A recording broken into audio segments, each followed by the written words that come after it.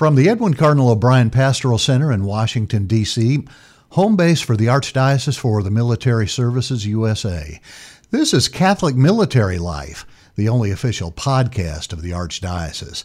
I'm your moderator, Taylor Henry. And for this edition, it is my high honor and privilege to have as my guest Most Worthy Supreme Knight Patrick E. Kelly, the new Supreme Knight of the Knights of Columbus. Welcome. Yes, Taylor, thank you very much. I couldn't be happier to be on this podcast with you and to be talking to so many members of our military services. Well, it's a great honor to have you, sir. And the Knights have been extraordinarily generous to the Archdiocese for the military services in years past, providing all kinds of support, including not least of which is our co-sponsored seminarian program. Mm-hmm. And just recently, the Knights delivered or began delivering 100,000 copies of the new 6th edition of the Armed with the Faith prayer book, which is a practically indestructible prayer book for servicemen and women. It can go just about anywhere, including trenches in the field of battle. Supreme Knight Kelly, could you tell us, please, sir, how did this project come about, and what's the idea behind providing these prayer books for the men and women who serve? Yeah, thanks, Taylor. So the project first came about in 2003, and so we're almost 20 years on with the project, not quite. But it really came about, I think, as a result of the long-standing support and long-standing relationship that the Knights of Columbus have with the United States military. And we really, we have been very, very involved with the military for most of our history. Most of the founding members of the Knights of Columbus were veterans of the Civil War. And then in every subsequent war, World War I, we were very involved with putting recreation centers in Europe for soldiers, involved in World War II, and in all subsequent wars. And so it really comes from, I think, the same ethos, the ethos that the Knights of Columbus has, which is one of service and one of sacrifice and loyalty to the Church and loyalty to the United States. We see it as very much the same ethos that really is so much a part of the U.S. military. So that's really where the idea came from. And then we are on the 6th edition now of the Armed with Faith prayer book, which as you say, Taylor, is almost indestructible. And we've had an extraordinary demand for these prayer books. Right before the 6th edition came out, there were lots of folks inquiring, when will the next edition be out? And so finally it has arrived. And thank you so much for that. So Supreme Knight Kelly, you took over from Carl A. Anderson a few months ago. Let's talk about your vision, your goals for the Knights of Columbus going forward. What are some of your priorities? Yeah, well, the Knights of Columbus is such an extraordinary organization. I'm so honored to be leading the 2 million men and the 2 million families that comprise the Knights of Columbus. Obviously, we have a great legacy of service to the Church and service to our communities with all of the charitable works that Knights of Columbus do, both at a local level, but also on an international level. That will continue, as will our support and our unity with the Church. One of our charisms, if you will, is that we're in solidarity with our bishops and priests, and we take that very seriously. Obviously, the Church experiences ups and downs, like every organization, but we feel that the church is a divinely instituted organization, and we are loyal to our bishops and to our priests. But we also are in unity with the See of Peter, with the Holy Father. And I was just recently in Rome in October, representing all of the members of the Knights of Columbus in a meeting with the Holy Father, which was enormously warm and encouraging of all of the great work of the Knights of Columbus. So that's really what is so important about this organization. So all of that historic work of the Knights will continue. But I do think there's, in a very special way, I think Father McGivney founded the Knights of Columbus to help the Catholic family. He saw in the 1880s, Catholic families were under pressure from a wider culture that did not support them and was hostile toward them. So he devised the Knights of Columbus as a way to help those families, to strengthen the men in their faith and to strengthen their families. I think there are some very important parallels to what the Catholic family is going through today. I think the Catholic family is under a tremendous amount of pressure, raising their children in the faith. I think our culture is doing its level best to pull our children away from our faith. So I think the Knights of Columbus have a role to play there in terms of shoring up the faith of our men, and then through that, the faith of the family. So I think if you look at where we are as a culture, I think that's a unique thing that the Knights of Columbus can help fathers with and help men with, is their family life. And I think this is very much in keeping with our founding, with the founding vision of Blessed Michael McGivney 140 years ago. I was going to say, when you mentioned that, it sounds like, the circumstances under which he started the Knights back in the 1880s sound similar to what we're experiencing today. Yeah, I really think they are. I mean, obviously the cast of characters are a little different, but the rationale. So at that time you had a largely Protestant culture that really was very suspicious and did not like these Catholic immigrants. Now that's changed now, but what you have now is you have a culture that is aggressively secular and aggressively atheistic, and that is putting pressure on the Catholic family. So in a way, I think the Lord through Father McGivney founded the Knights of Columbus for a reason in the 1880s. But I think that founding vision is very, very relevant, and I think the Lord is equipping the Knights of Columbus in this day and age to shore up the Catholic family now, just as it did in the 1880s. What a privilege to be able to meet with Pope Francis. Tell me a little bit more about that. What was that like when you recently went to visit? Yeah, it was a tremendous honor to be there and to meet with the Holy Father and to represent the Knights of Columbus. I thank the Holy Father for all that he has done to support us. I spoke with him about St. Joseph, about our devotion to St. Joseph. I became Supreme Knight during the year of St. Joseph, so I consecrated my administration, if you will, to St. Joseph. And I know the Holy Father has a very strong devotion to St. Joseph. So we talked about St. Joseph.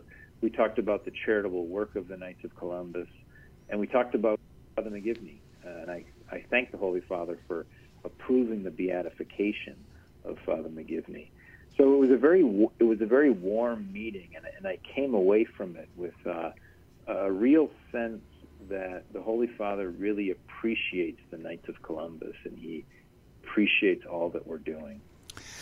I'm talking to Most Worthy Supreme Knight Patrick E. Kelly, the Supreme Knight of the Knights of Columbus, and You just are telling us about your visit with Pope Francis. You also mentioned earlier that about the international character of the Knights of Columbus. The Knights have grown into other countries. I know Korea certainly now has a council or councils for the Knights of Columbus. So what are some of the other countries where the Knights are now present?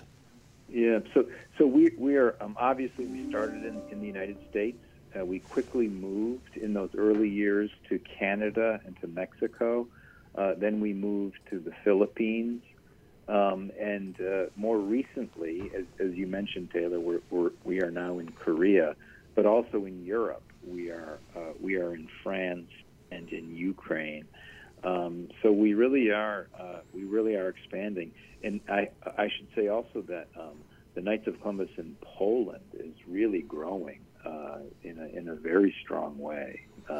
We were asked by Pope John Paul II to start the Knights in Poland, and we did. And really, the Holy Spirit has really prompted great growth for the Knights there. Now, the Knights are one of the largest benefactors of the Catholic Church. The Knights contribute millions and millions of dollars annually to the church and church causes. Where do you get that money?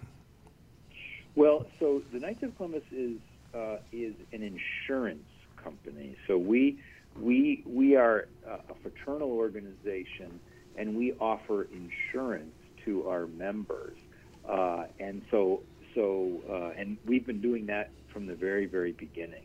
And I would say in combination with our work in insurance, we have a very sound investment department that invests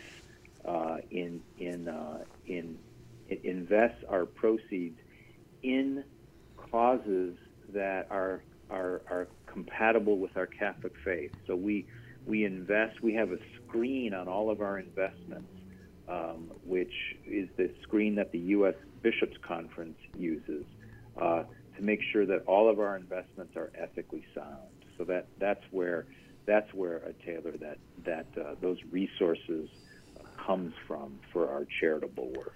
I see. So someone out there listening to this podcast decide, hey, that sounds something I'd like to be part of. Well, what's required to become a member of the Knights of Columbus? So to become a member, you have to be a man, 18 years of age, and you have to be a practicing Catholic. What you can do now, we've made some changes, but you can join on. It used to be that you couldn't join online; you had to go through a ceremony, and we still have our ceremony to bring men into the Knights, but you can join online at KOFC/join us, and that's kind of the quickest way to join the Knights and to be part of this great organization. In this day and age of COVID, I'm sure it's necessary to develop other ways to become a member of the Knights besides an in-person ritual or ceremony, if you will. Well, let's talk a little bit about you. I know you're a JAG officer. You're a Navy veteran. A little more about your background, please, sir. Yeah. So I joined the Navy when I was in law school, and I really felt halfway through law school I really got the urge to serve in the Navy. So I signed up and I went into the Navy, went into the JAG Corps right after law school. I come from a family that has a history of military service. My father served in the Navy as a medical doctor. Served. My father's father served in both World War I and World War II. Wow. So it's really kind of a family tradition. And I just grew up. I grew up with a fascination for the military. And as a little boy, my brothers and I would always talk about the Navy. We were particularly partial, I think, to the Navy because of my father. So I grew up with a tremendous respect for the military, and then I just wanted to do that. I wanted to have have that experience. And I have to say, it was going into the Navy was one of the best things I ever did.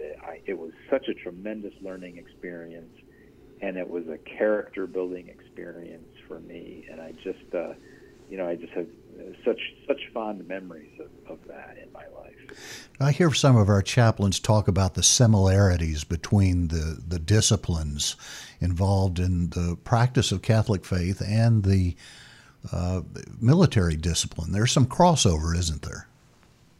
Yeah, there is. I mean, I think the emphasis on virtue that we have as Catholics have is very consonant with service in the military. I think in order to be a solid Catholic and a solid Christian, it requires a certain sense of discipline, and the same is true to be in the military, right?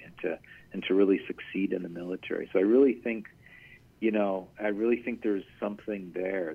There are shared virtues with our faith and military service.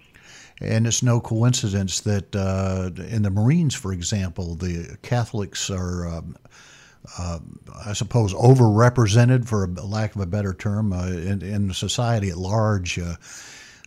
We estimate about 20-25% of the population identifies as Catholic, but in the Marines, that number is even larger. And it's certainly at least that much across the branches of service. So about the insurance, can anyone purchase an insurance policy from the Knights, or do you have to belong? Yeah, well, you have to become a member of the Knights of Columbus to purchase an insurance policy. But as I said, I mean, joining the Knights is a relatively easy process now. You can do it by going to kofc.org, join us, and that's where. So you do have to be a member to own an insurance policy, and that really is the nature of a fraternal organization. I mean, that's what that we're recognized as. You're a member of the organization. You can be a member of the organization and not own a policy, and many of our members are in that category. But we also offer these policies because we really believe that for a Catholic man to be responsible, you need to be thinking about your family. You need to be thinking about their financial well-being at all times. So I think that's part of what we're talking about, Taylor, in terms of this virtuous approach to life that the Knights of Columbus share with the military. I'm talking to Supreme Knight Patrick E. Kelly, the head of the Knights of Columbus, and a real honor to have you here with us, sir. Supreme Knight Kelly, you mentioned about the presence of the Knights in countries as far-flung as Korea and Poland, and it seems to me that the membership is increasing. The last time I remember checking, it was around 1.8, but we're up to about 2 million, right? Yes, we're at 2 million members now. And your goals for the organization, are you looking at a huge expansion of membership or maintenance? Well, I think yes. My goal is to expand membership in the organization. I think we have so much to offer the young Catholic man, and to give him the tools that he needs to raise his family and to have a really vibrant Catholic life.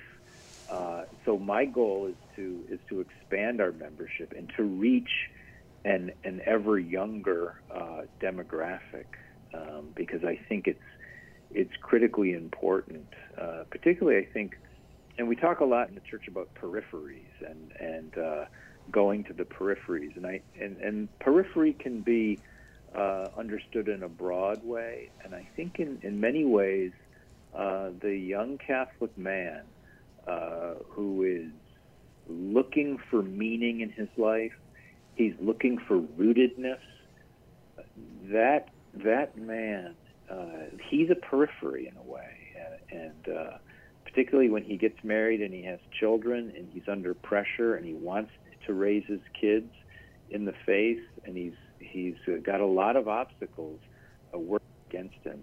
He's a periphery, and I think the Knights of Columbus need to come alongside that man and to help him, and that's one of my goals, is to do that, to come alongside that man and to bring him in the Knights of Columbus. Well, there's no doubt in this day and age when so many young adults have fallen away from the practice of faith, not only in the Catholic Church, but across faiths and denominations. And no doubt strong leadership is needed at this time. Let me ask you about one of the other major things that the Knights are doing, and that is the annual Warriors to Lourdes pilgrimage. Give me the background on that, and what's the purpose of it? Yeah, well, the purpose of it is to help our wounded, ill, and injured service members, to give them the opportunity to go to Lourdes, to this great place of healing, and to bring all of their intentions and all of their desires for healing, to bring it to the Blessed Mother at this wonderful shrine, which is so known for the healing of maladies. And so the Knights of Columbus have been doing this for a number of years now, bringing our wounded, ill and injured service members to Lourdes. And I'm looking forward to going this year. This will be my first time going as Supreme Knight, and I'm very much looking forward to it. Any idea how many folks will go this year? I know there's been some disruption in the Warriors to Lourdes pilgrimage, just like there has been in some of the induction ceremonies. Yeah, there's been a huge disruption with COVID, but we're currently looking at that in terms of how many service members will be able to bring over. I don't think we have a definitive number at this point, but obviously we'd like to bring as many as we can, considering all the restrictions we may be under with COVID. And for those who qualify, the wounded and ill warriors, some will be able to go free of charge as far as they're concerned, right? Yes, that's right. That's what we provide.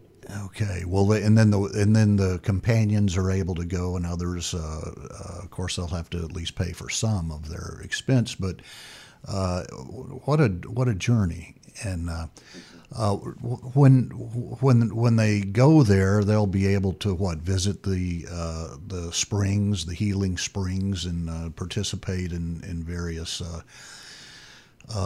activities related to the international military pilgrimage, which is taking place at the same time. Mm-hmm. Mm-hmm. Tell me, in the little bit of time we got left, you had a whole career in the Navy as a JAG officer. For the benefit of the listener who doesn't know what that is, it's a lawyer in the military, and you work in that capacity under the Military Code of Justice, I believe, correct? I did, yeah. Just in passing,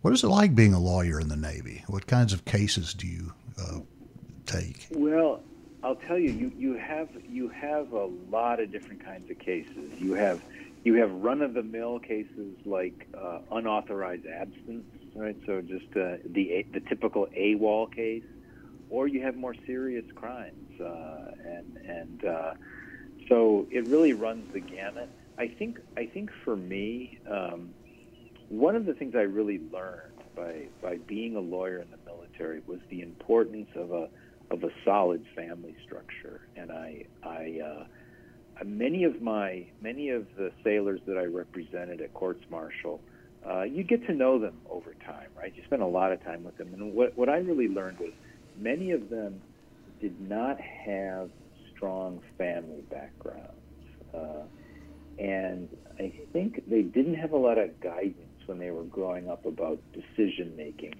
So consequently, they made poor decisions, and really that stuck with me, and I reflected upon that, and it really brought home to me the importance of of a solid family structure and really training children in virtue and giving them just the best that you could in terms of a solid foundation. And so that was something I really I learned. It particularly I learned a lot in the Navy, but as a lawyer, that's the one thing I really came away from, is just the importance of a solid family life. How do you think that experience will feed your tenure now as the Supreme Knight of the Knights of Columbus? I think it reinforces the idea that the Knights need to be there for the family, and we need to be there to help fathers and mothers in raising their children in the faith.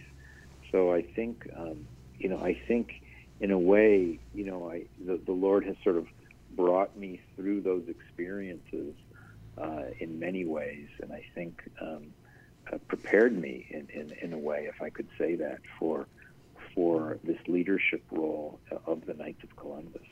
And taking on this role, you're the leader of 2 million men who are dedicated to the faith. How do you feel about embarking on this new adventure in your life? Well, I'm very excited about it. It's a tremendous responsibility, but it's also a tremendous honor, because I get to meet so many brother knights, and they're so inspiring. They're such good men doing great work. They have a love for the church and a love for the vulnerable and the needy.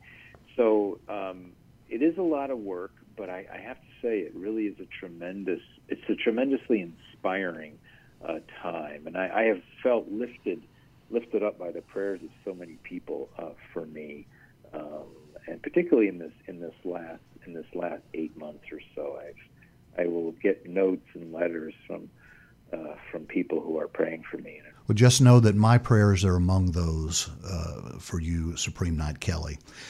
Supreme Knight Patrick E. Kelly joining us for this edition of Catholic Military Life. Thank you so much, Supreme Knight, for taking the time out of your busy schedule to talk to me today. Okay, Taylor, thank you so much. I really enjoyed it. Catholic Military Life is a podcast of the Archdiocese for the Military Services USA, erected by Pope St. John Paul II in 1985 to provide for the free exercise of Catholic faith in the U.S. military, VA medical centers, and the government civilian workforce beyond U.S. borders. 1.8 million American Catholics worldwide depend on the Archdiocese and its endorsed chaplains for pastoral care. For more information, visit milarch.org. The Archdiocese for the Military Services USA, serving those who serve.